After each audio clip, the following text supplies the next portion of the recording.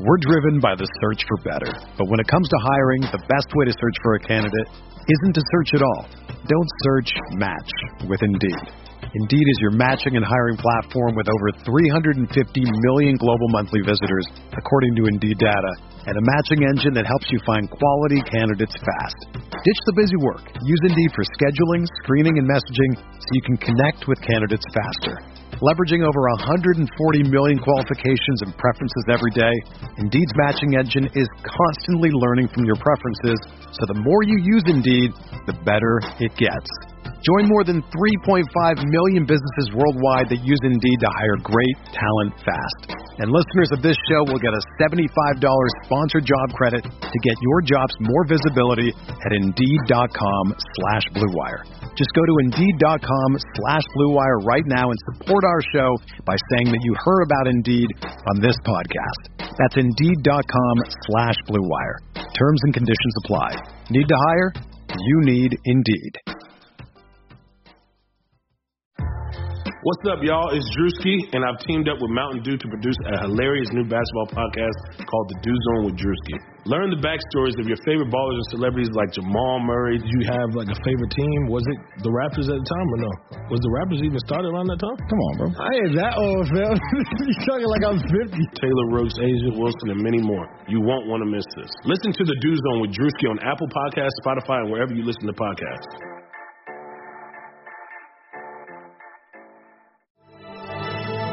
Blue Wire. NBA Most Valuable Player, Giannis Antetokounmpo. Giannis trailing the lob. Giannis Antetokounmpo. 2 seconds. Middleton. Got it! Giannis Antetokounmpo.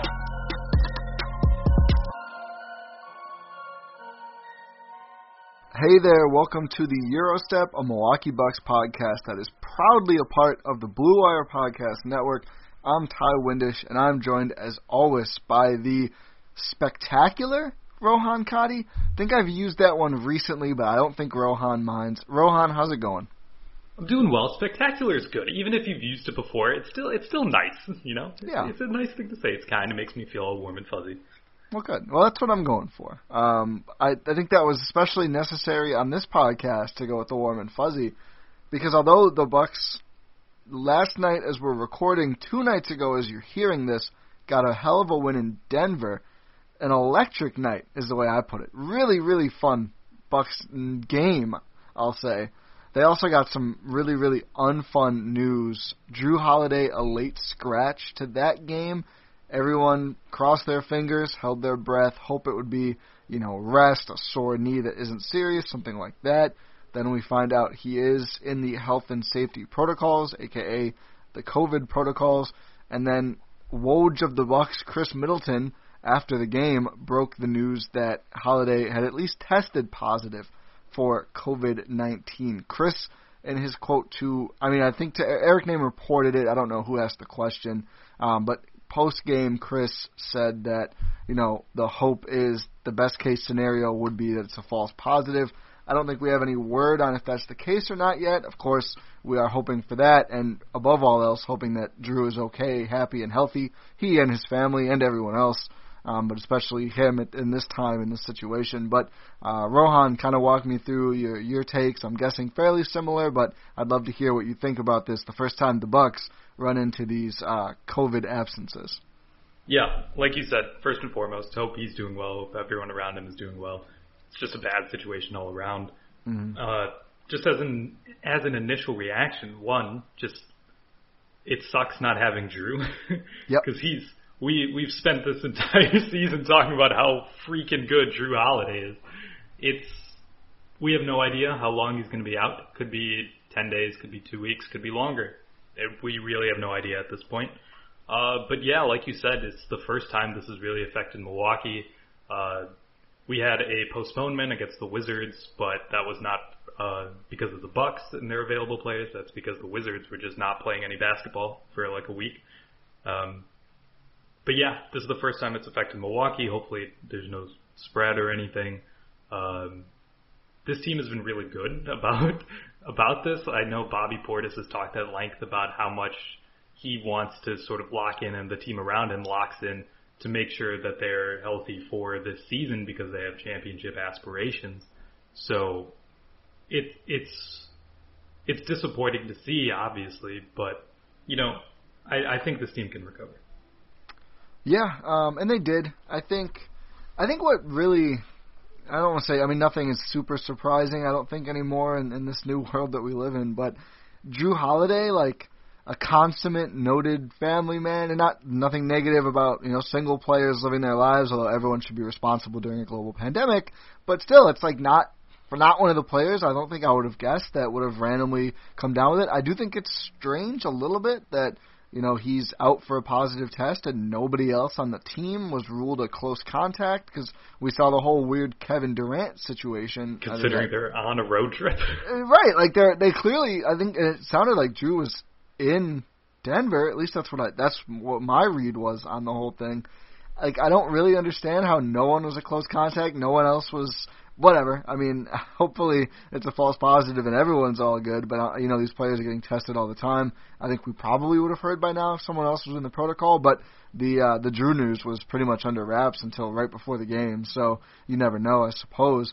The whole thing is strange. Again, hoping for the best, but to the basketball side, as you already touched on, a huge loss for Milwaukee, especially going against the Nuggets, who win-loss-wise are not great this year. They were 12-10 heading into the Monday night game against Milwaukee, but they have maybe the MVP frontrunner in Nikola Jokic. Certainly if they improve in the standings, I think he's got a really good case this year. And of course Jamal Murray, who was a flamethrower in the bubble, and that's one of those things where a player like Jamal Murray, you feel a lot better about going up against with a Jrue Holiday on your team to make his life hell, put him in the hell prison. Jrue not available. I was stunned with how good the Bucks looked in this game. First quarter, a little rough. A lot of threes. Definitely a lot of threes in that first quarter. It was a concerning start, although Denver doesn't play any defense, so Milwaukee's number one ranked offense was able to at least keep up. But I thought the defense adapted after that, and I thought three players in particular really, I'd say even more than that, basically almost everyone who played stepped up in a big way, but I see three among all the players, maybe four, who I thought really went above and beyond in making up for the loss of Jrue Holiday in this game. I'm sure you are thinking of a lot of the same players. Let's just bounce around them one by one and break down some of what we saw in this game and what we've seen so far in the season. Where should we start? Let's save the best for last. Okay. So let's first start with the new addition to the starting lineup. So, unless you were saying he's the best. No. I think we're on the same page. Yeah, we're on the same page of who's the best. So, it's interesting, Bud's decision-making here, first off. So, I guess I should say Bryn Forbes was inserted into the starting lineup for this game in place of Jrue Holiday. So, what you would, at least what I was thinking, is if Drew's out, they would put DJ Augustine in the starting lineup. That was not the case. So they put Bryn Forbes in, not someone you want handling the ball in terms of leading your offense, which is something you could rely on Jrue for. So they put Bryn Forbes in, which shifts a lot of playmaking down to Chris, Giannis, and Dante. So first off, that was just a very interesting addition. And Bryn Forbes, he was out here. He did not shoot very well to start. At halftime, he was like 1 of 4 from 3, I believe. But then he really picked it up in the second half. He was playing within himself. He was playing within the team. He didn't seem like garbage time Bryn Forbes, which obviously, but those are just two completely different players. Yeah. Bryn in garbage time and Bryn just in the normal rotation. And Bryn in the normal rotation looked really, really comfortable and really good. Yeah, I was a huge fan. And I think the first thing you look at is, he makes half of his threes 3 of 6, and that's like the standard, what you expect from a good Bryn Forbes game. And that's, it's good. It's important. It's the number one reason he was signed, and he continues, in my estimation, to prove himself as the best shooter besides Chris Middleton, who I think is the player we agreed to touch on later, who's played next to Giannis, and maybe the best pure shooter who's actually going to operate off ball just as a shooter, mainly on offense. I think easily the best. I think even eclipsing late stage Kyle Korver. so fast and so pure in his shot, and he always finds his way to the right spots, and the Bucks are so good at finding him. I mean, he put up 6 threes in just over 25 minutes, not a ton of minutes for Bryn Forbes in this game, but I mean, 6, I think pretty much all of them were good threes as well, and only 3 shots within the arc. That's the kind of disparity I want to see from Bryn Forbes. I want twice as many threes as twos. Take those shots outside the arc, but credit to him. I've given him a lot of crap about missing those twos in recent weeks. He was 3 for 3 from within the arc in this game. So all around, great game, but contributes 5 rebounds, which is a lot for a guy who was, he's got to be the shortest starter, right? I think Dante is taller as well. Yeah. And 1 assist. So he was involved in more than just shooting, although he did make the shots. I think all around he looked great. He continues to be just about a perfect fit for this team, and just, you know, they have so many guys, even without Drew, clearly, who are good enough at handling the ball that I think sometimes you just need someone who is, like, not going to require any touches, like, coming up. He doesn't have to bring the ball up. He just has to run around and nail some threes. He can certainly do that. Yeah, he definitely can. You talked about the long twos. He's cutting it out. He's cutting it out, dribbling into long twos. Even if he makes them or not, that's still, like, come on. Like, what are you doing? Yeah. Because you're not going to, like, sustainably make, like, all of those shots in terms of, like, the flow of an actual game. So as long as he can cut out of dribbling into long twos, that'd be perfect.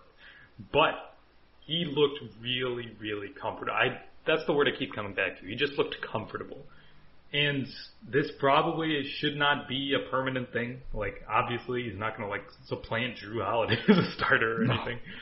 But he could supplant someone else.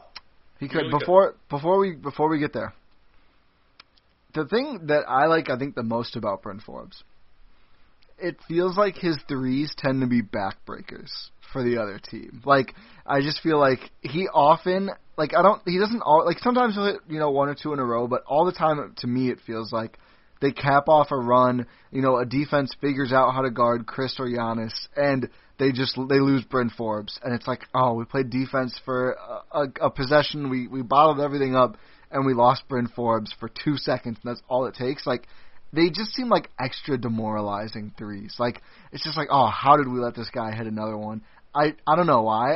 I don't know if that's even true or not, but that's my vibe on a lot of his threes, and it's really satisfying for me. Yeah, it definitely feels that way, especially when he gets like a wide open three in the middle of the run. The defense is like, are you kidding me? We've got Chris locked down. We've got Giannis locked down.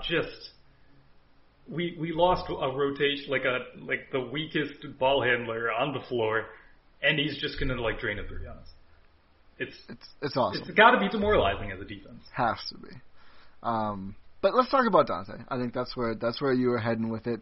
Dante DiVincenzo proving me wrong with a 13.7 rebound, 2 assists, 3 steal, 2 block stat line. This is the old school Dante we're used to, I think even from last year, really just like making an impact all over. The difference was he brought the 3-point shooting from earlier in the season, 3 for 6 from deep, although like really bad within the arc, 2 for 6 on 2-point shots, which it's never great when you're worse on 2s than 3s, unless you just like don't miss a 3.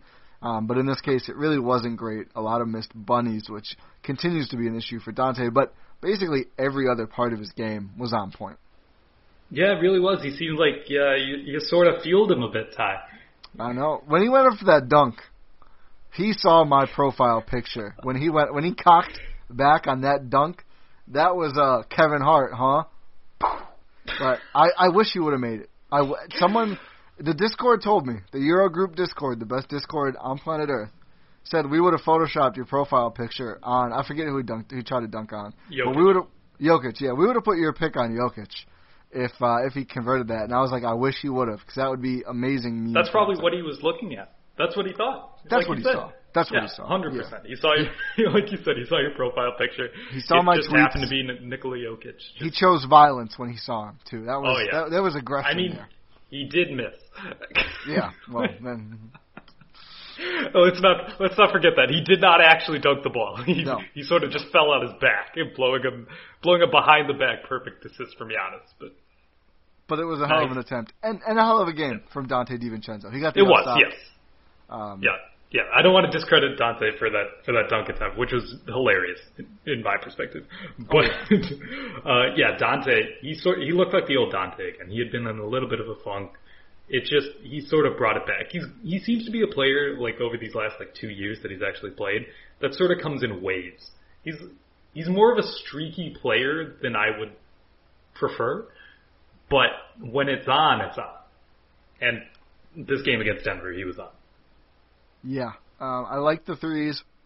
It felt like, honestly, outside of one layup, he made some of his hardest. I guess he only made two. One of the twos he made was an extremely audacious, pull up within the arc, over somebody. And I was like, oh, don't shoot that. And he made it. And I was like, oh, I guess I can't say anything to him. And then he missed a bunch more. So I kind of similar to Bryn. I'd like to see the shot selection cleaned up a little bit for Dante, but I think this is the one game where you can forgive that kind of thing because the Bucks were really down one of their crucial ball handlers. So there's going to need to be a little bit more creation from guys not named Chris Middleton and Giannis.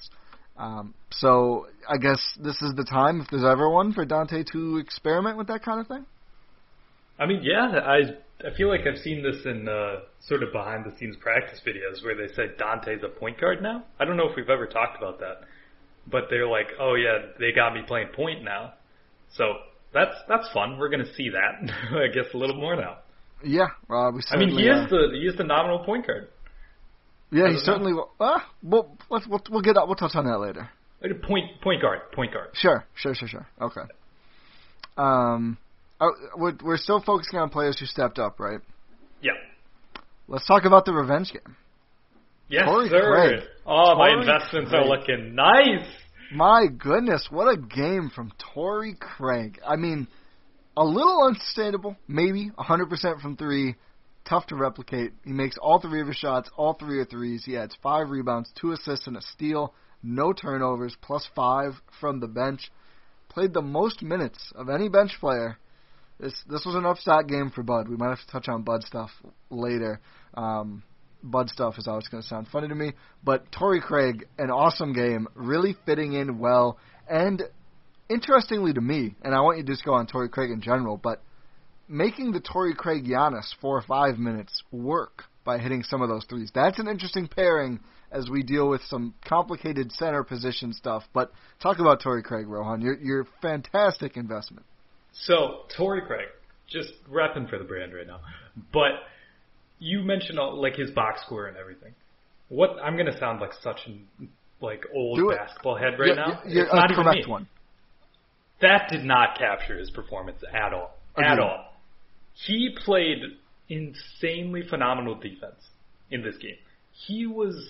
I was watching. I was a little late to this game. I will admit. I didn't get to catch a lot of the first half, but I got what mattered. So I remember distinctly. I think it was at the end of the third quarter. Was that when they went to the Giannis at 5 lineup? I think it was third quarter when they first started. I tweeted about it both times. I was very titillated, but I think that's about when it was. Yeah, that eyebrow raise was legendary. So at the end of the third quarter, they went to the Giannis at 5 lineup, and they sort of went to we're just going to rain hell on defense right now. So Torrey Craig. So Giannis is sort of matched up on Jokic, right, in this situation. Torrey Craig is tasked with doing legitimately everything else on defense. Yep. He is switching everything. He is helping. He is recovering. He is getting in people's faces with 10 seconds left on the shot clock. I think it was a possession where Jokic kicked it out to Jamal Murray, and it was an errant pass and went near half court. Torrey Craig was like, nah, you're not getting a shot off this possession because there's only 10 seconds left on the clock. You're near half court. I am locking you up. Is this a revenge game from Torrey Craig? Yes. Is he going to play with this sort of fire every single game against every single team?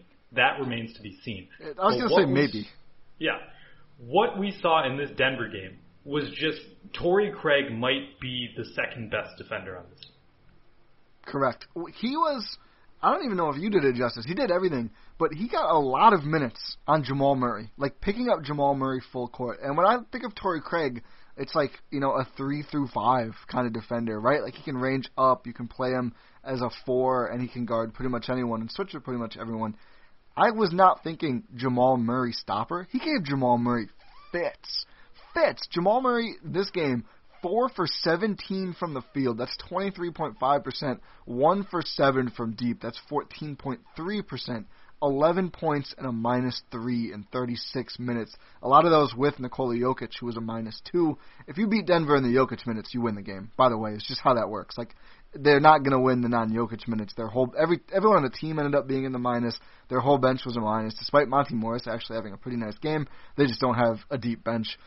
2 rookies, I think, are 2 of their 4 bench players in this game. And just if you looked out, like Marcus Howard is on their bench. Did you know that?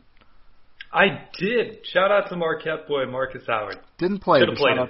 Should have played him. Might have helped them more than Kantar. I don't know how to say his name, but Konchar, I think. Konchar. I think you're right. It is Konchar.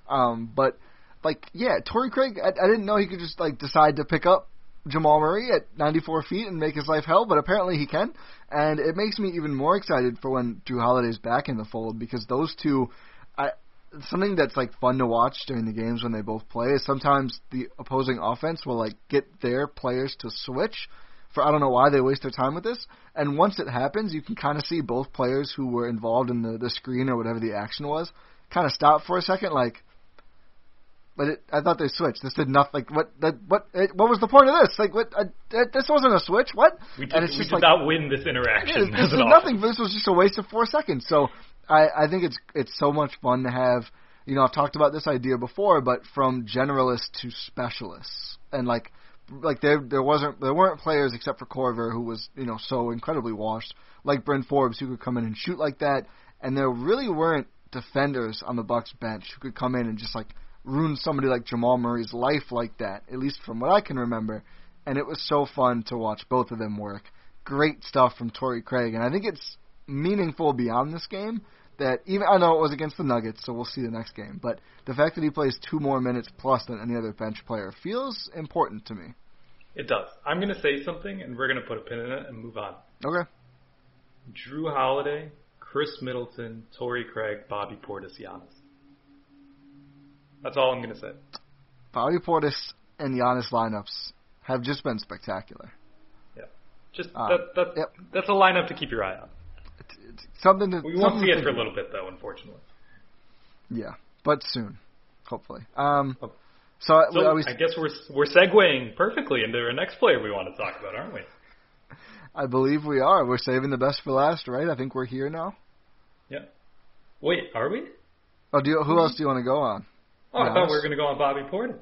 Oh, yeah, we can do that.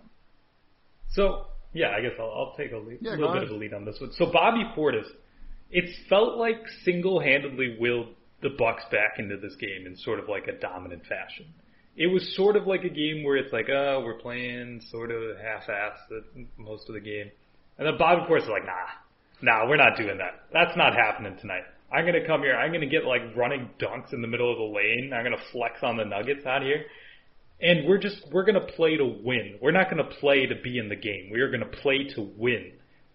I don't know. I cannot stop raving about Bobby Portis. He didn't even have a great game shooting, like offensively. He was 3 of 7, 1 of 3 from 3. But my goodness, he was grabbing boards from out of nowhere. He had a block, only zero turnovers, 1 foul. It wasn't a great offensive performance from Bobby Portis, but he still made a big impact in terms of actual mindset, mentality. He's sort of got the Thanasis edge to him a little bit. I think he's getting to him. Yeah, I think he certainly brings that fire. I think he absolutely is one of those guys where if there's like a slow or stagnant start, I feel like the number one easiest thing to do for Coach Budenholzer, smash that Bobby Portis button. Just like you should smash the subscribe and rate 5-star reviews on this podcast button, but Bud just needs to smash that Bobby Portis button, and all of a sudden it's like, it's so funny to me how often the Jason Kidd stuff comes up that like would have helped them last year if they had more of it, but that energy and effort is coming in spades when Bobby Portis is on the floor. It is wild. Like it's so I don't think you can possibly at this point, even if you were bearish, right? Bearish means low on. We're stock market guys now, so we should. I think it does. Sure. Okay. Even if you were low, I'll just say low. Even if you were low on Bobby Portis and concerns about the defense in the playoffs, yada, yada, yada, I will say he's blocking a good amount of shots lately. But I know that is not an indicator of defense in itself. But even if you were on the low side of expectations for Bobby Portis, the underdog, as he calls himself aptly, although he was nearly a lot. I digress. He's just so much fun, is what I'm trying to say this whole time. He's just so much fun. He brings so much energy to the team. He also brings, like, real basketball stuff, tenacious rebounding, a three-point threat, a bad shooting night this was for Bobby Portis. Still 33%. Like, it wasn't terrible, but it felt bad for him. He also missed a long 2 or 2. That, again, I have no issue with Bobby Portis pulling up on any shot because I know he can make them. And I'm also not going to criticize Bobby Portis. Yeah, no, absolutely not. Absolutely not. I would if I really had to, but we haven't had to. No, we really haven't. There's been no reason to not, be hyped about Bobby Portis. I was going to add something. What did I forget? Oh, yeah. Just a thing on the energy and effort thing. I will say that is required. It can't be an entire offense and defense. It can't be the whole philosophy. Yeah. Yes, it cannot be your entire coaching scheme. That's fair. It is needed. It just can't be everything. Yeah. Moving on. Now we can get to the best for last. Good old Brook Lopez. No. Okay. Chris Middleton. So, if you guys are avid listeners to this podcast, have been for a while, if you're not, go back and listen. Even Ty's bringing out receipts on Twitter of how big fans we are of Chris Middleton. This man continues to impress us. And this game was just a culmination of that. So, it was weird. When I saw that Drew Holiday was out, I was like, okay, Giannis is going to go on playmaking takeover now. He's going to have the ball in his hands a lot. There's going to be a lot of attacking from the top of the key. Nope, Chris Middleton's like, my ball, my team. We're doing this. And he did it. It was awe-inspiring. It really was. This was the kind of thing, what did we talk about last year so often? Like, during the push toward the playoffs, which ultimately became the bubble, like he needs the handle. That's the one thing. He just doesn't have it. He can't really get to the rim when he wants to. He's a good passer, but he doesn't have the handle to get to the looks, and that's really the one thing holding him back. That's what we talked about. We saw it a little bit in the bubble. We saw it way more early this season. We're still seeing it more than ever. He's got the handle. Like the one flaw in his game, it's evaporated. It's totally gone. In 36 minutes for Chris, he puts up 29 points on an unseasonably bad 0 for 5 3-point shooting game. Like, this easily should have been a 35 game for Chris. Still, 29, not bad. 40. He could have had 40. Making all of them is asking a lot, but even making 3 would be, nearly 40. 38 points, so that's remarkable in itself, but he's 9 for 11 from 2, so pretty much making every shot that isn't a 3. 11 for 11 from free throws. I want to get to that. We're seeing some prime grifting. 8 rebounds, which is like, Chris has just become an elite, not elite, but for his position, a very good rebounder, like more than 6 a game now. 3 steals, 3 turnovers, the number I skipped, 12 assists. 12 assists for Chris Middleton. The Bucks, I don't even know. A career high. A career, yeah, I assumed, I didn't know that. That's awesome, a career high for Chris Middleton. I don't even know if it was designed that Chris Middleton becomes the ball handler. I feel like Dante had it a lot early. Giannis some. Giannis was just scoring too much to pass, I think, was the issue. But Chris kind of just took it over and, took the ball and said, no, I'll take this now. I can do this. I'm going to do this. We're going to win this game. The Bucks have 24 assists as a team. Chris has a legit half of them at 12, a 4-to-1 assist-to-turnover ratio. He took over this game in every sense, had more assists than any 2 players combined on the Denver Nuggets. Nikola Jokic, the great, brilliant passer, and not taking anything away, has 6 assists in 39 minutes. Chris racks up 12 in 36 minutes. He became the Bucks' offense outside of, Giannis creating his own looks, and it was awesome. I mean, they put up 125 points and torched Denver to an easy win that looked like a game that was going to be very challenging, and historically has been very hard for the Bucks to win in Denver. Yeah, they're 9-40 coming into this game all time in Denver. So they got that 10th win in franchise history in Denver, which is just mind-boggling. Yeah. To only win 10 games in a city when you've been a franchise since the 70s. They used to share a conference for a couple years, and they still have barely won. Yeah. Oh yeah, I forgot about that. Not that I was there, but whatever. But yeah, Chris Middleton also 36 minutes. Over 36 minutes for Chris Middleton. Yeah. Numbers are going up a bit. They are going. I think he's top 20 in the NBA in total minutes right now. I noticed that because I think Kyle Maggio shared the total, and of course it's Knicks. It's Julius Randle and R.J. Barrett are 1 and 2.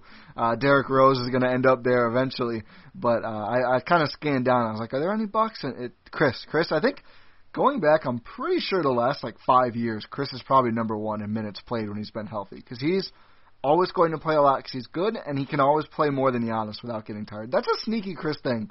I don't think it's talked about enough. He had one pretty bad, or maybe 2 decently bad turnovers late in the game where, he read a double team wrong at one point. It wasn't his greatest ball, but I think overall, he has a lot of energy to play as much, basically, as the Bucks need. And that's not every player, even, smaller guys like Chris than Giannis is necessarily, can do that, but it's something he brings, and he was just excellent in every facet except for shooting. Yeah, Chris, he doesn't expend as much energy doing what he does. He's very on offense methodical. Or defense. Yeah, very methodical, very calculated. I want to know where this came from. So, in this game, in fact, the dagger for this game was just Chris throwing lobs to Giannis. Where has this been for the last 5 years?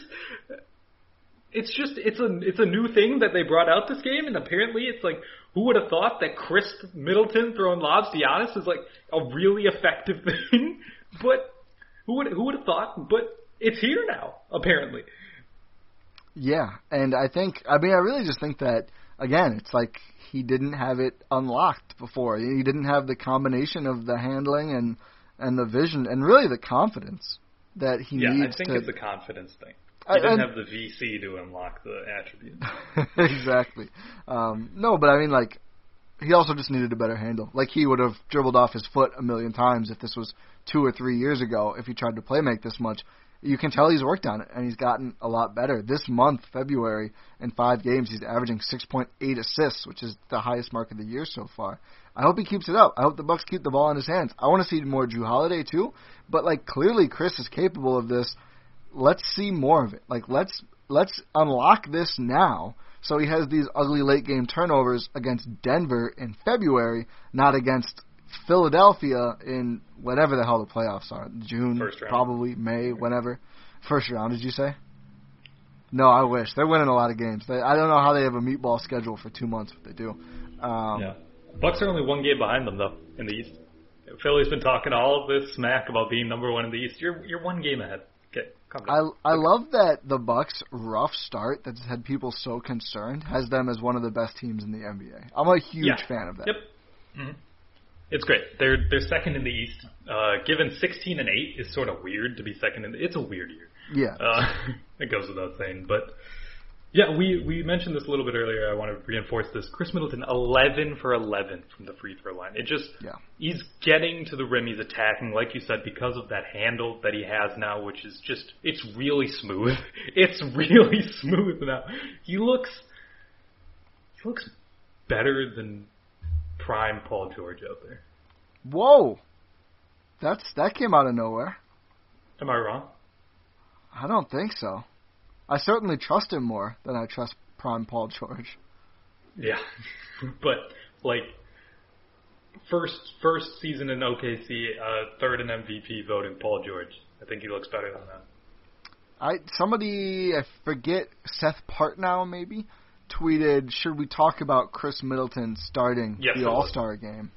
Mm-hmm. And Seth followed it up by saying, I'll count him as a guard. Unfortunately, you can't. He's just a front court player, a front court player in terms of All-Star.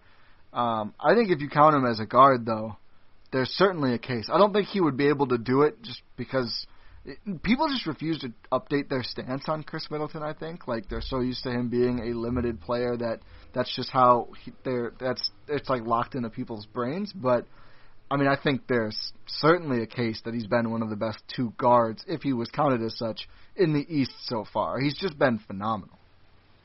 Oh, without question. He definitely would have a case to start in the All-Star game. There's no question that he's going to make the All-Star game. There really shouldn't be a question at all. But yeah, that's a great point. I didn't even think about him potentially starting. As a guard, that would be incredible. He's not gonna take a Giannis, KD, or Embiid for the starting front court, not a chance. So He's unfortunately not going to be starting in the All-Star game. But I'm glad we talked about All-Star right now. I want to jump on a soapbox. Okay, I go am for it. whipping freaking votes for Chris Middleton in All-Star. And I've had Nihilus Bucks, close personal friend of the podcast, said, Ty, he's not going to start. Why? What is the point? Because, to be clear, let's round up again quick. I know we did this in our last full-length episode, but the voting only counts for starters, and it's only half or a quarter or whatever the hell. I think they made it 70% now. Who knows? There was an update. It's only for starters. And like we just mentioned, Chris is only considered a front court player. It's not like all NBA where he got robbed because he could be considered both. He's only a front court player. We know he's not going to start. I know he's not going to start. I'm well aware of this. Should he? No, he really shouldn't. The other three guys, if anyone wouldn't start because of it, it'd be Giannis. So let's not have that convo right now. But he should be top 10 in votes. He should be on the leaderboards. And it's not. It doesn't do anything for him. Practically speaking, it doesn't ensure him a spot on the bench. But it's the right thing. He should be up there. There should not be some of these players that are coming in above Chris Middleton. And I know it's just a popularity contest. Let's make Chris Middleton popular. Chris Middleton deserves to be popular. He's a great player. He's super fun to watch. Bucks fans love him. Vote every single day.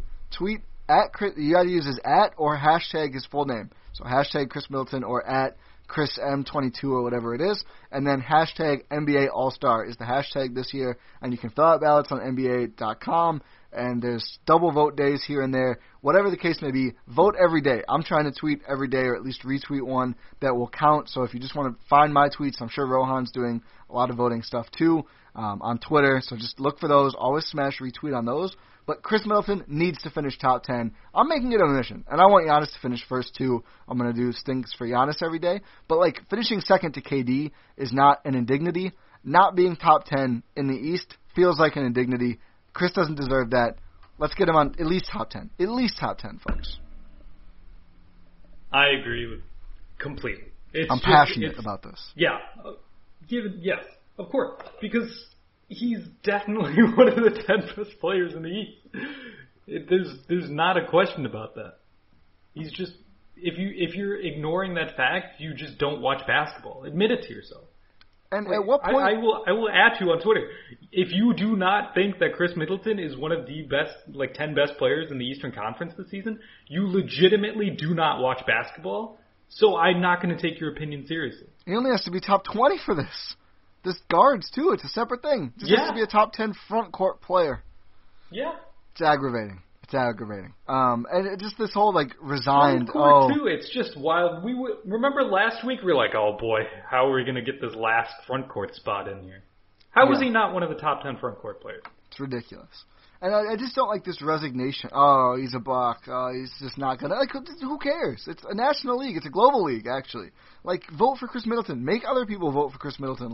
This is something that... Enjoy the NBA.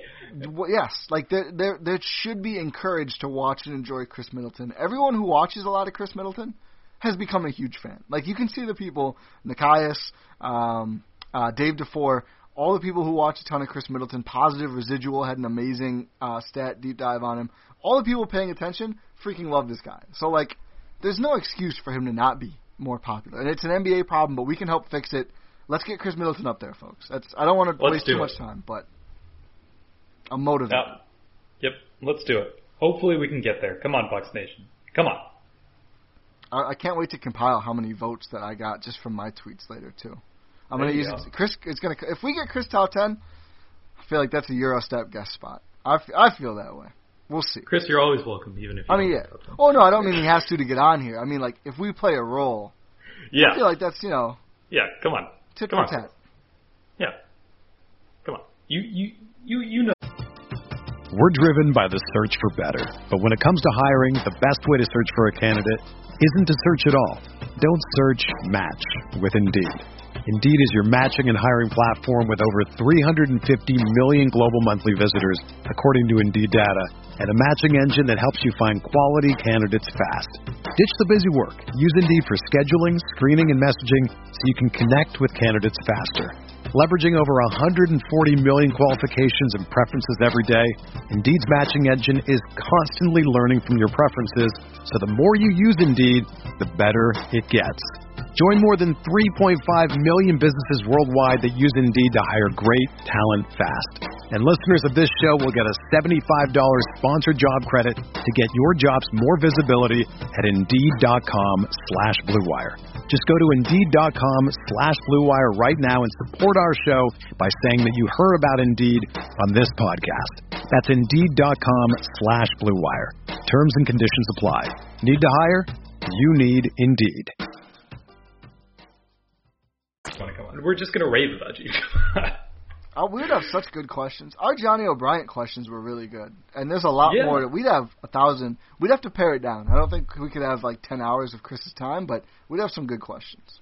Oh, 100%. We'd be great interviewers.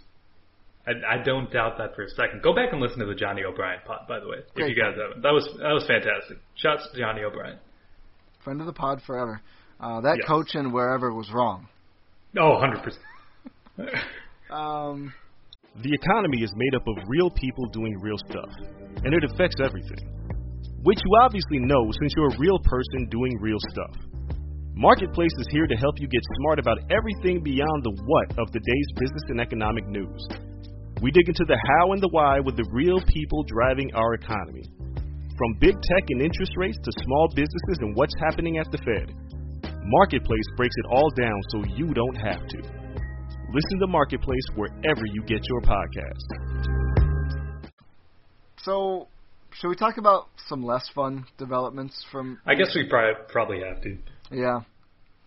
You know, the funny thing about Brook Lopez, actually, statistically, a pretty solid game.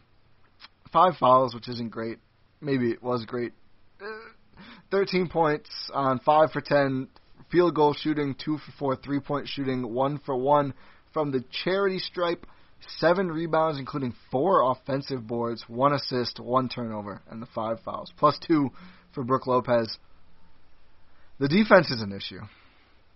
Yeah. It just is. Really is. He's just not accomplishing anything on defense at this point. Not even on the defensive glass. I mean, he only had 3 defensive boards. It wasn't just like he's boxing out somebody so, Giannis or whoever can grab the board. I just don't think he's been that great of a rebounder this year. Denver collects 8 offensive boards. Some of that is the Bucks. The defense they play. There was way too much drop in this game for my taste, but I think they kind of tweaked it a little bit in the second half. But it's just not looking spry out there right now. No, and it's like the depth of the drop. It's just, what are you doing? On a pick and pop with Jokic, why are you fading to the restricted area? Just like, I can't tell at this point if that's schematic or just Brook. Yeah. I think I'm leaning Brook at this point. Because Bobby's fixed it. Bobby used to do that, and he doesn't anymore.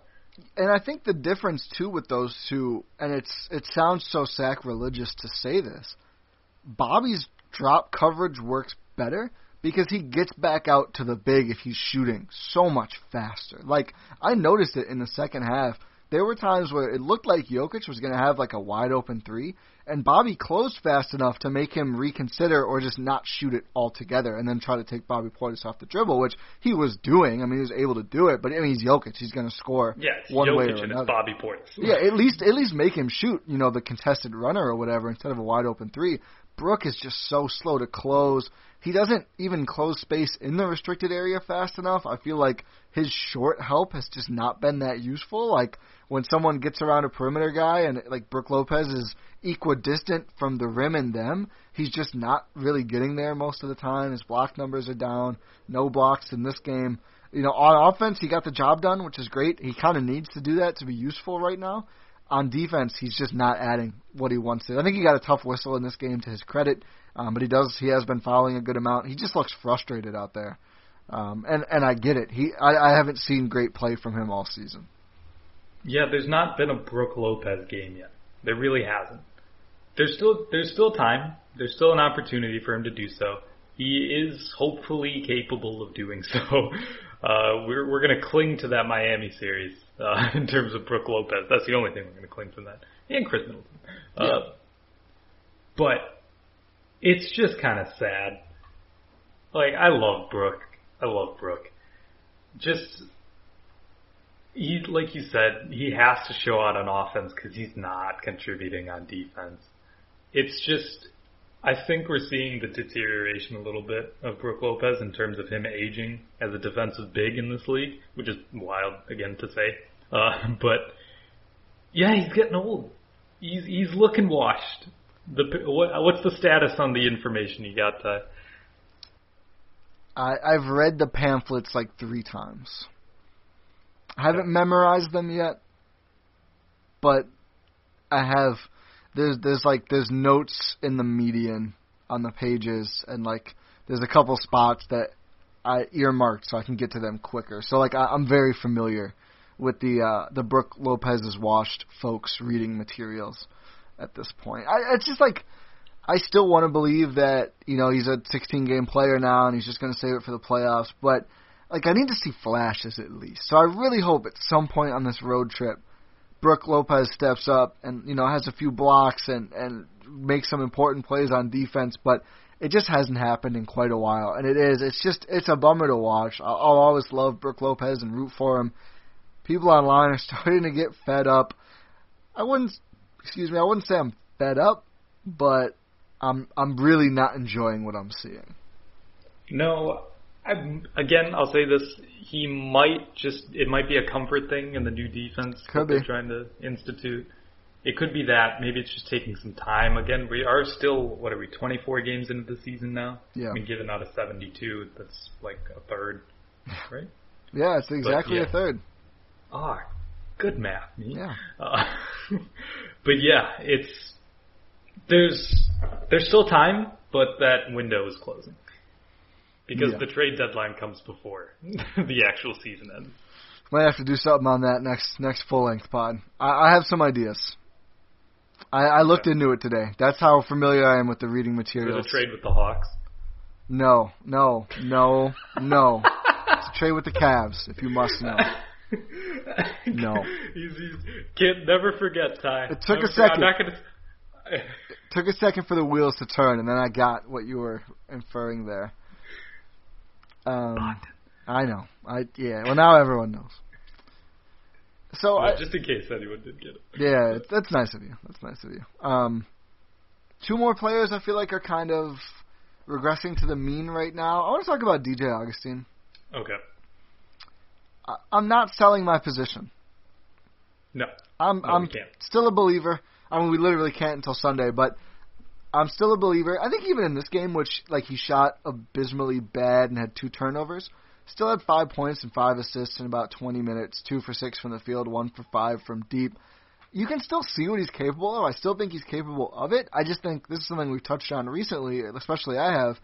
He needs another playmaker out there, and without Drew, if he's playing while Chris is sitting, he's just kind of nominally going to be like one of the, if not the primary playmaker. I just think that's asking too much at this point for what he is. So I think he's someone I feel confident about. The full-strength Bucks, he'll look a lot better. And he can still shoot, even though he's 1 for 5 in this game. I'm still a believer in his jumper. I still think he's going to be like 38% when all is said and done at least. I'll look what he is right now. But I still believe he's small and he tumbles around like a bowling ball sometimes, but he's 38.7% even after that game. So I'm still in. I'm still in on DJ Augustin. I can't remember who tweeted this, and I apologize to whoever it is, because I can't give them credit. It was, if DJ Augustin was 6'7", he would be like the greatest player of all time because he thinks he's a slasher. Yeah, he really does. But yeah, he can't lead a bench unit at this point, like a full bench unit, which we probably should not see, which we haven't been seeing, which is good.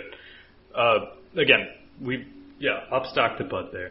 But yeah, he can't be tasked to lead a bench unit anymore. He can't do that. If he's out there as a playmaker with Drew, with Chris, with Giannis, sure. That's good. He's good in that role. He's proven that he can be good in that role. I think it's just more of a learning how he fits into this team, and I think they're starting to figure it out a bit. I would like to see more if he's out there with Giannis as like the two primary playmakers. Like run some more DHOs like they run with Bryn Forbes. Like I just think DJ Augustine at this point, he just needs a runway, right? Like you can't just give him the ball and say make something good happen. It will occasionally, but not consistently. But if you put him in a good situation, I think he can still be very reliable. Honestly, I think the best chance on the bench lineups is like just a ton of Bobby Portis stuff, just because Bobby Portis is that dynamic of a player. It works on and off. It's not consistent enough. But if he's out there with Giannis, like, let's post Giannis and have DJ Augustine take that dribble handoff and kind of run around the screen. Get him that runway to the rim, and he'll find a player if they're open. I'm still a believer in his skill set. I mean, you can bicker about is he worth the part of the MLE he got. Maybe, maybe not. I'm still happy with the signing. I'm still on board. DJ Augustine Atoll? I don't know what we're calling it. Island? Atoll? Atoll sounds good. DJ Augustine, DJAA, the DJ Augustine Atoll. Ooh, there you go. I'm camping out fully there. On board. The DJAA. Yeah, I'll join you out there. Okay. Well, welcome to the DJAA. Okay, let's have a little cookout. That'll be fun. Let's have a powwow. Let's throw a baseball around with Pat Connaughton, the next player I want to talk about. Ooh, fire! That was electric. that was really good. I'll give you that. I went around it. It's like. That's my version of DJ Augustine going around the Giannis DHL. I just went for it. Bam. I thought you were just going to say a curveball. Oh, wow. That mind blown up. That you killed that. Wow. So Pat Connaughton, noted baseball player. Yeah. So that's really all I have. Like, obviously not all I have to say, but that's how I feel about Pat Connaughton at this point. He was really good. He has been really good. So maybe this is just, it wasn't the best game from Pat. But he didn't really make an impact in this game.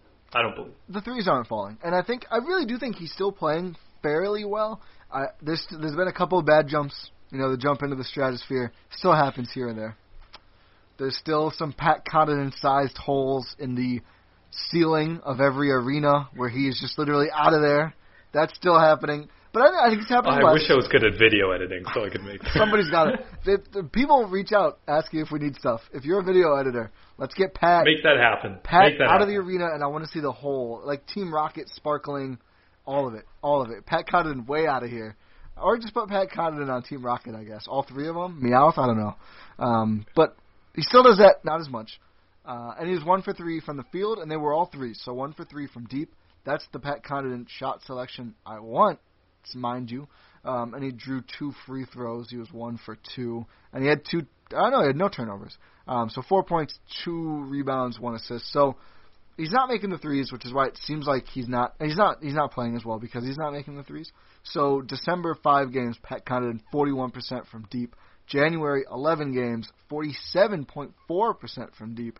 February 5 games, 21.4% from deep. So he's just not making them. He's also somehow 25% from free throw this month, which he's probably 1 for 4. I don't think he gets that many. But that's not great. But I do think there's still positives in the Pat Connaughton experience. In 80 minutes, he has 6 assists and no turnovers.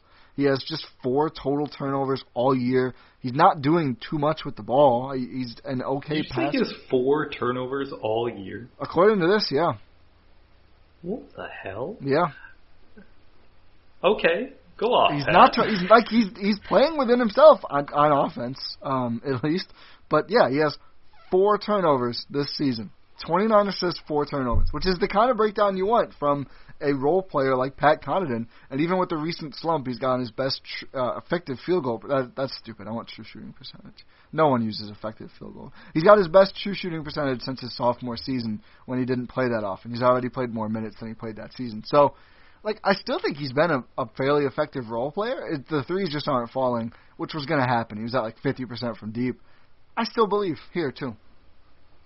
Yeah, I mean, he's shown that he is capable of making the, which is, like you're saying, that's what's missing right now. And given that's his entire offensive output, so that makes it a little tough on him.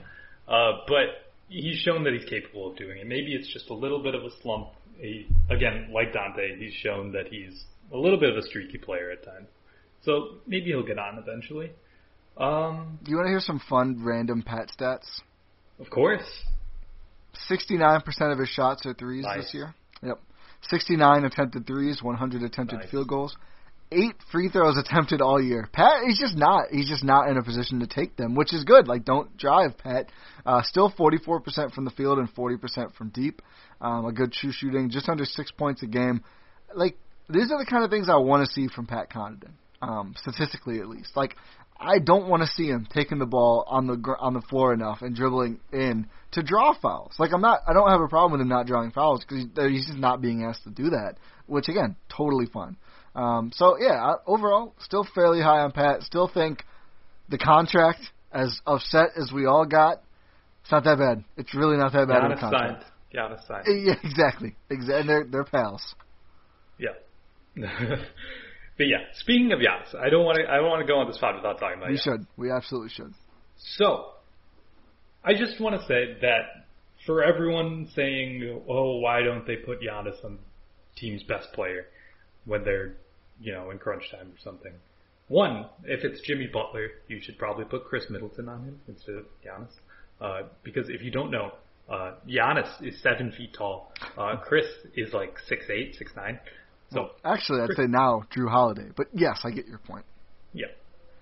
So, against the Denver Nuggets, it was sort of a close game, back and forth game. Giannis at center, it was Giannis against Jokic. It was Giannis against Jokic in that third quarter, which was the turning point of that game. Giannis went off. My goodness, did Giannis go off. We talked about how Chris was like, oh, I'm not gonna let this team lose, because he was feeding the ball to Giannis a lot of the time. So, this man, 6 of 8 from the free throw line. You want to know something, Ty? In the month of February, this winning percentage, this winning streak, which is funny. Oh yeah, we have this winning streak 5 straight games. It's just longest winning streak of the season. Which is all of the games in February. Oh yeah. Giannis is shooting 74% from the free throw line. Which is, good, considering his season is at 61.6%, which encompasses this 5-game winning streak. It's on the up and up. You're going to get me in trouble. I always get blamed for jinxing it. I feel like this is going to be my fault somehow. I don't believe in jinxes either, but... Dante, don't do it. I know you're getting that Twitter finger ready. It's okay. KD learned to put him away. You can do it too. I don't know if KD did. KD did not at all. That's true. I'm going to get in trouble here. Yeah. So Giannis in this 5-game winning streak, 2 of 3, 7 of 8, 6 of 8, 7 for 11, 6 of 8 from the free throw line. Quietly. He's figuring it out, Ty. He's figuring it out. This comes off that he had a 10 of 18 night against Charlotte, which is the last game they lost. And after that, like I said, he's shooting 74% from the free throw line while drawing a lot of foul shots. And also, his 3 volume is down considerably during this winning streak. This 5-attempt game where he's 2 of 5, which is 40%, which is good. That was the most he's attempted in a game since the Pelicans game, where he had 7 attempts. Yeah. So he's sort of rounding into form. We've been talking about this, but he is really rounding into form. That third quarter was an MVP quarter. Yeah, it really was. And then the fourth quarter, watching him work with Chris, the alley-oops were so much fun. He just showed how dominant he is, and he had a couple plays where he really stood up Jokic defensively. And this is straight up blocked him a couple times. Yes, and no chance to even call it as a foul. It was so clean. This was a matchup I really worried about coming in, especially in Denver. All of a sudden, it's like if the Nuggets go on a Cinderella run and get to the finals this year, I'm feeling good about it. I'm feeling really good about it. I was worried, Brook on Jokic, and then, again, to his credit, Bud said, let's try Giannis in this matchup. And it really worked, and it really showed you how well Giannis can play on elite players if they're closer to his position. I do wonder if we'll see Giannis and Embiid at all? Is Embiid a little too big? He might be. We'll see. I know Embiid will guard Giannis some. I know we'll see that. We've seen that in the past. But excited to see what happens there. And that was always a Brook Lopez thing. Might be different this year. Embiid is a lot different player than Jokic, obviously, as well. But it was just another awesome Giannis game. just more evidence that he's comfortable now. I think he and the team collectively have figured some things out. He looks a lot better. Poor Paul Millsap. He had a couple stops, but Paul Millsap was getting brutalized. And Paul Millsap just getting shoulder bumped back to Atlanta, basically, is how much contact that man was taking, and he was not taking it well. It's props to him for reinventing his career and becoming a three-point specialist, all this, but... Oh, he might retire. He might retire, like right now as we're recording. Like, I'm still sore, F this, I'm done. Like, who was it night. where they were like... Who was it where they said, when they couldn't back down Josh Hart, that's when they knew they needed to was that Wade? Retire?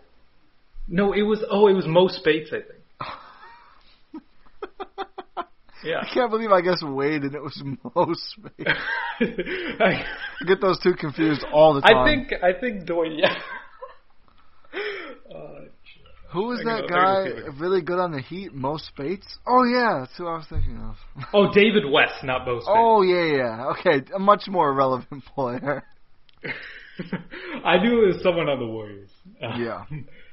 But yeah, it's a little different scenario. Josh Hart, love you, man. You're not Giannis. But Paul Millsap might be feeling it. He's definitely feeling it. Yeah, but talking about him on Jokic, even if they don't have, like, if Brook isn't an option, Giannis isn't an option, they still got the best Jokic defender on the team, man. He didn't play. I was really upset. Listen, were you talking about the intensity with Torrey Craig? This is Thanasis, by the way. Yeah, sorry, it's Thanasis. I was getting there, but it's good to be clarified. I think sometimes we speak our own language a little bit too much. This is why you gotta listen to every episode, folks, because like we'll touch on the same weirdo things over and over. But yeah, you wouldn't have understood the pamphlet thing from earlier. Yeah, the pamphlet thing's been ongoing for that might be a whole season thing. So Torrey Craig, intensity against his former team. He got checked by Jokic, like a freaking hockey check, man. That was okay. I will say that was Giannis' fault. He didn't call the screen. I mean, regardless, Jokic shouldn't. I mean, that is one of those, like, he had a flashback to Serbia with his two massive brothers and, like, wrestling horses. Like, that was that kind of a check from Jokic. And right after that, I was like, we might need to put in Thanasis. That's like if you're gonna play like that, we might have to get Thanasis involved because that is the kind of aggression that he won't match. But we didn't see Thanasis. He will start fights. Yes, you're not gonna lay up around him. That's just not gonna be. Not a chance. Not even if it's garbage time. You are getting reviewed for a flagrant foul, even if it's garbage time. If you try to go up for a layup, the play is gonna get reviewed. You didn't do it. Yes, that is what I meant. Yeah, the play is going to be under review there. Yeah, there's going to be a break in the action for a few minutes. Yeah. As you sort of recover from being on the ground. But actually, like, Thanasis has been really good against Jokic. Like, we're not just saying this as a meme. We have one game sample, right? That's it? Two. Oh, yeah, it's two. Yeah, you're right. The bubble, right? No, it was both games last season. Oh, yeah. I'm dumb. You're right. I want to go and see how those games match up with the rest of Thanasis this season. The second game was the one before the shutdown where they were just starting just everyone at the end of the bench, and they almost won. The Kyle Korver game? Yes. You remember that? Yep. Yeah. No, I remember now. I figured he only played 5 minutes the first time. Yeah, it was a nominal start for Greek night. Yeah, but he's 2 for 3. Only missed shot was a 3. 4 points, 2 fouls in 5 minutes. 1 steal. Well, that's the Thanasis stat line. Yeah, and he played great defense on Jokic. He blocked him. Did he? Did he have a block? Almost. Not that game. He had one in the second game. It might be what I'm thinking of. He had a steal only. And in the second game, the most minutes he played all season that year, 9 points, 6 rebounds, 3 offensive, 3 assists, 2 steals, 1 block, 3 turnovers, 2 fouls. Just 2 fouls. That's like when you're a my player, but you can't and you don't want to buy VC. Yeah, exactly. To sort of upgrade your offensive attributes. You're just grinding out to get the play, the teammate grade. That's not even a knock. That's praise. That's praise. That's making an impact. It is. His impact's going to be felt. You can definitely afford the VC. His impact might be felt literally a lot of times, but it's going to be felt. Oh, most of the time it'll be felt literally. That man is built. My goodness, All of the brothers, they're just jacked beyond belief. Antetokounmpo bros, man, don't mess with them. Oh, not a chance. What was it?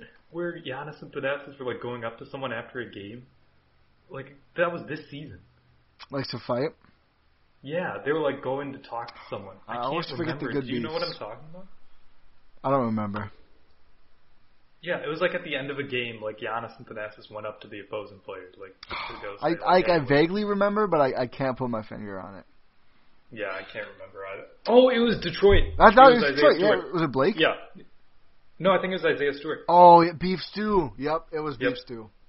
You're right. You nailed it. Yep. I was thinking Detroit too, but I was like, I don't think Blake's relevant enough this year. It was beef stew. Nah, Blake's washed on all hell. That's sad. Oh. He's kind of been a. Yeah. Oh kind of yeah. been You know what? about It's not that sad. It's fine. Yeah. What else do we have to talk about here? I feel like that's most of it for the Bucks stuff. Okay. A tough road I've been trip. promised. Yeah, I've been promised heat for our next segment. Yes. You got it. Okay, so this is what I thought of. I wrote this down during Choose the your week. fighter, by the way. Oh yeah. Choose your fighter. Choose your fighter time, folks. So let me sit back. I thought of this. Oh, little creak there from the mic boom arm. Let me get situated. Here we go. I thought of this during the week because I was eating a muffin, and I have a very particular way that I eat muffins. So my choose your fighter. This is a paperweight thing. I fidget with. It's not a knife. It's not a knife. It's not a knife. You better say that you eat muffins the same way. It's a propeller. Okay. It's a propeller paperweight. For everyone, if you're listening to this, watch this on YouTube right now. Because I thought this man had a knife in his hands while he was doing choose your fighter. I think I had it once before. I always I just start I'm always doing something. I don't know what it is. Like I used to have like a little piece of cork that I would just toss around. I don't know why. I can't sit still. But muffins. So the choose your fighter is, how do you eat a muffin? I don't want to say how I do it right now, so I don't want to spoil it. I might just on what the answers are. But so do you eat the top first and then optionally eat the rest of the muffin or cupcake? I think it translates to both. So eat the top first and then optionally eat the bottom.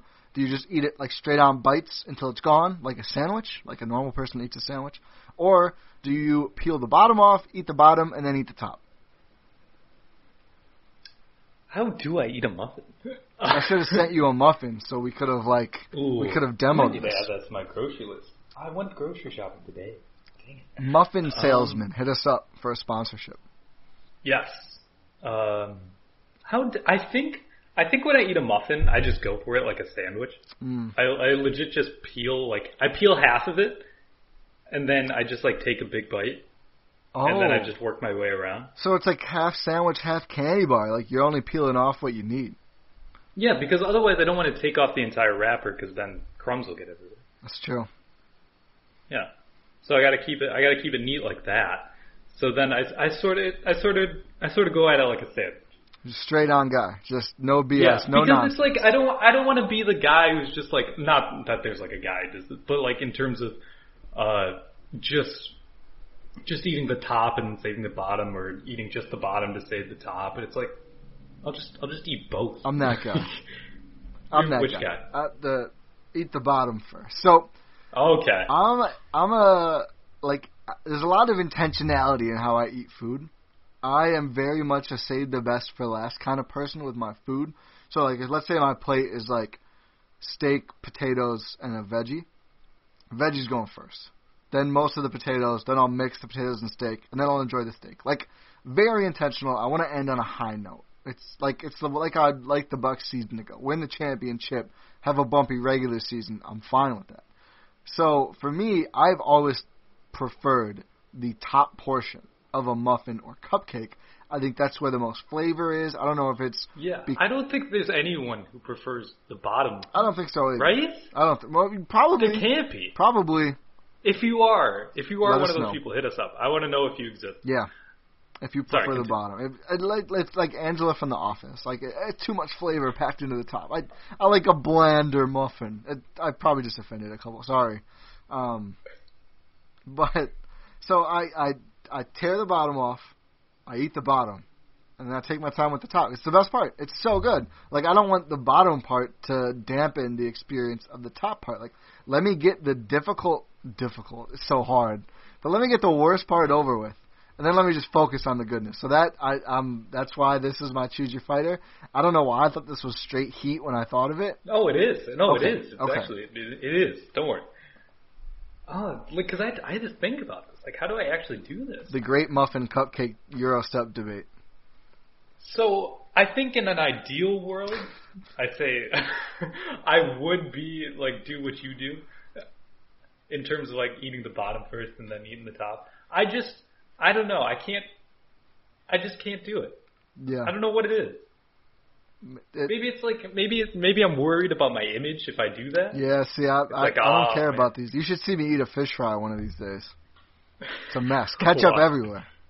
Oh boy. Have you ever been to Fish Day in Port Washington? I don't think I've been to one in Port.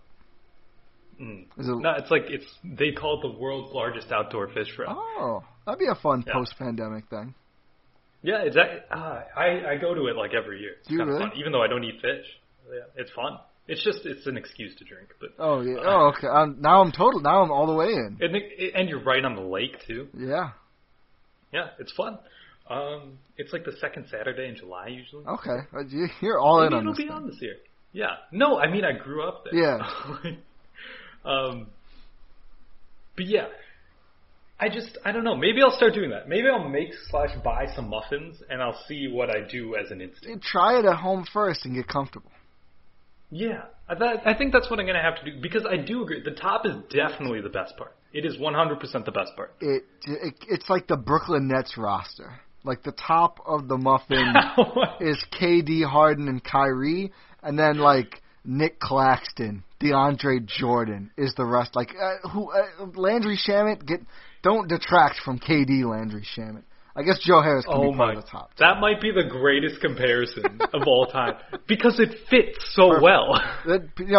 People want more. You should just tweet right now. The Brooklyn Nets are a muffin, and then not tweet anything else. He's actually doing it. I'm gonna hashtag listen to the Euro stuff. If you're listening to this, make sure you go look up that tweet and actually like reply to it saying I understand this. And so we know. And reply to it and say if you prefer the bottom of the muffin. Yes, 100%. The Brooklyn Nets are a muffin. That is perfect. Brooklyn Nets are. It sounds like it's like they're a problem. They're a bucket. They're a muffin. Just means they're top heavy. Yeah. But yeah, I just eat both at the same time. The alternate reading to you're a straightforward, no BS kind of guy is you're just a savage. But I guess you're a true savage. You don't even take the wrapper off, I'd imagine. Oh yeah, 100%. I just eat it. I just don't care. Like it's like it's all going to be Keim and anyway, so might as well. I'm not that guy. No, I will take the wrapper off. I'm not that guy either. I'm not that guy either. Good. If you are, don't eat the wrapper. It's not good for you. I'm not going to say tweet us or anything. Yeah. Don't do it. Don't tweet us. It's not good for you. Don't tweet. Stay in your lane and take care of your bowels. Yeah, it's not good for you. Please do not eat the wrapper. It's probably like a My Strange Addiction. My Strange Addiction, now that's a wild show. I've never seen it. I don't really want to. You tune into there and some lady's eating drywall. And you're just like... Yeah, I'll pass. Like, I don't want to see that. It's like, it's the old train wreck thing, right? Like, you just can't look away. That's why I'm not going to look to begin with. Yeah, you shouldn't. You don't need to see someone eat drywall. It's a little sad. Yeah. No offense to anyone who has a drywall eating addiction out there. Yeah, addiction is a disease. Yeah. So, yeah. I don't think anyone listening applies, but who knows? You never know. Who knows? That's a perfect segue time. Who knows where you're listening? That is a perfect segue. We have one more piece of business. So I pulled up the top 25 Eurostep markets within Wisconsin. So there's some, like, we get good numbers in Greece. Illinois listens a lot. Some other, Texas is a surprising amount of listeners. We got some good Australia. We get a good amount from Australia. A lot of England, actually, for whatever reason. We have nothing against our English listeners, our proper English listeners. But I wouldn't have expected it, to be quite honest with you. But speaking of things I wouldn't have expected, the top of the list starts like you would expect. Milwaukee number 1, shouts to Milwaukee always. Madison number 2, the capital, much respect to Madison. A bunch of the cities you would expect to see: Waukesha, Appleton, Oshkosh, even Janesville, Menominee Falls, Brookfield. Sure. In this top 25, I believe 24 of the cities have like 12,000 or more people living there. At least, again, Milwaukee, Madison, huge. The biggest cities in the state. Yeah. Green Bay is surprisingly low. I'll get to Green Bay in a minute. Get it together, Green Bay. If you're listening to this in Green Bay, please send the podcast to like 5 other people. I say every week. Tell your friends, tell your family. Actually do it, please. Especially if you're in Green Bay. Go to Lambeau and just yell at Lambeau, because everyone around Lambeau is probably paying attention to whatever. I don't know what that means. Whatever. Enough about Green Bay. Soldiers Grove, Wisconsin. The 21st in terms of Wisconsin cities that listen to the Eurostep. Oconomowoc, Soldiers Grove, Germantown. I had to look up where Soldiers Grove was. Soldiers Grove has at least in 2010, had less than 600 people. The estimate now is 541. It's apparently shrinking. Best wishes to Soldiers Grove. But I just wanted to give Soldiers Grove a shout out. Because, like, that's nuts. Like, according to the numbers, if you just count a download as a listener, like, more than nearly half of the residents are listeners at that point. Which, not every download is probably a listener. But if you look at it proportionally, like, the Eurostep is way more popular in Soldiers Grove than I think, like, anywhere else anywhere. Like, it's nuts. Oh, yeah.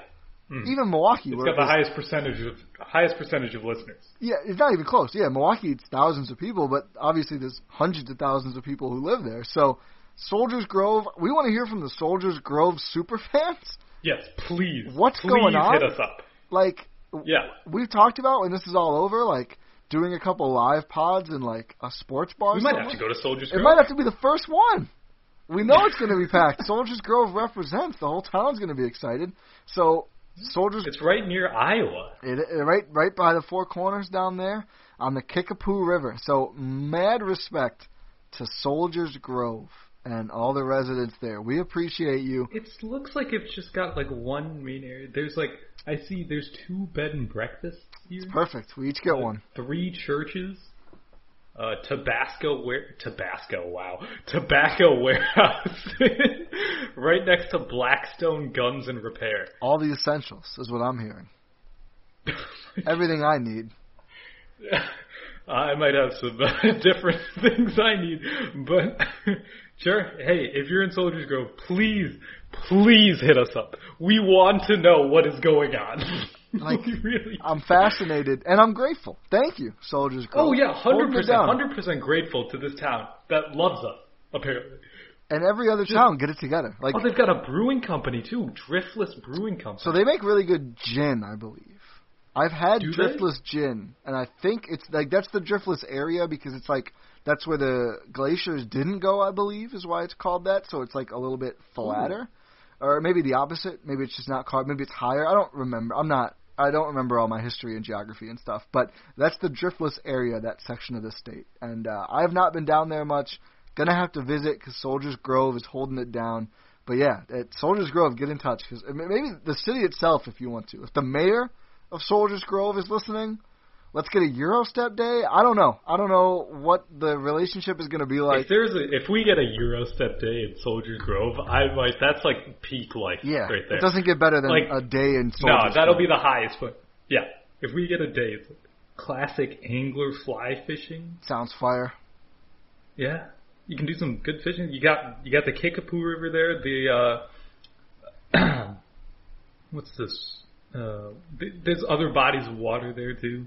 There's a lot of solar energy. Obviously, you got the Mississippi there, close by. A lot of solar energy. We like that. Yeah, they have a Solar Town pharmacy. Look at that. I guess they are a solar town. Soldiers Grove. Yeah, but yeah, Soldiers Grove got a couple churches in here, too. There was a governor from there once. Was there? Who? James O. Davidson. Sure. That's a name. It sure is a name. Yeah. They've got 3 big streets here. They've got Main Street, they've got Pine Street, they've got Church Street. That's, again, All the essentials. Why I need more than 3 streets? Sounds like an easy way to get lost. Obviously, yeah, and they all converge into like a triangle at the center of the town. So it's perfect.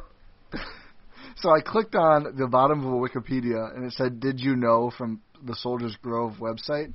And you click on it, and there's just nothing found. They don't know. But we know. We know. We shouldn't say these things, Ty. We have a lot of listeners in Soldiers Grove. Hey, I'm just saying. Like, tell us. What's there to know? We don't know. We don't know. Yeah, and neither does Wikipedia or your website. Maybe update the website. Mayor of Soldiers Grove, if you are indeed listening, update the website, then hit us up for Eurostep Day. Yeah. Then you can update the website again. Let's get that going. But yeah, this is it's very fascinating. I'm glad you found this. Yeah, it was renamed Soldiers Grove during the Black Hawk War of 1832. Okay, what was it originally? Something else. Pine Grove. Pine Grove. Oh, that's why, and they've immortalized that in Pine Street. Look at that. There we go. We solved it. Now we do know. Yeah. Okay, so I guess we have talked a lot about Soldiers Grove here. This is not something I was expecting to do coming in to this Tuesday, because we're recording on Tuesday night here. And, we do this every week. I was like, oh, okay, what are we going to talk about here? Soldiers Grove for apparently 15 minutes. But yeah, we've gone on long. It's not as long as last week because I'm sort of keeping track of time here. But I guess we could say thank you for listening to this episode of the Eurostep here on the Blue Wire Podcast Network. If you could do us a favor, leave a 5-star review on Apple, subscribe on your podcast platform of choice. Tell your friends and family, especially you Green Bay DePere. We don't need to tell you Soldiers Grove because you guys tell everyone. And again, hit us up. If you are from Soldiers Grove, please hit us up. It's 3 degrees there right now, apparently. Stay warm, too. Yeah. Stay warm. Stay warm, everyone, in the state of Wisconsin. Brutal. It's brutal out there, and it can get dangerous real quick. But yeah, thank you for listening. Make sure you check out all of the great content across the entire Blue Wire Podcast Network. Stay safe in terms of warrants, stay safe in terms of the pandemic, and we will talk to you next time.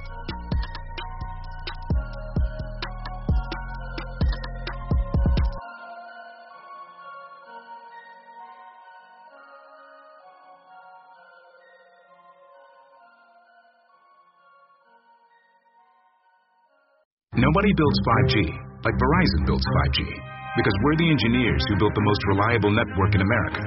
And the more you do with 5G, the more building it right matters. The more your network matters.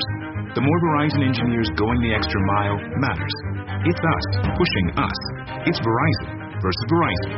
5G built right from America's most reliable network. Most reliable based on rankings from RootMetrics second half 2020 U.S. report of 3 mobile networks. Results may vary. Award is not an endorsement.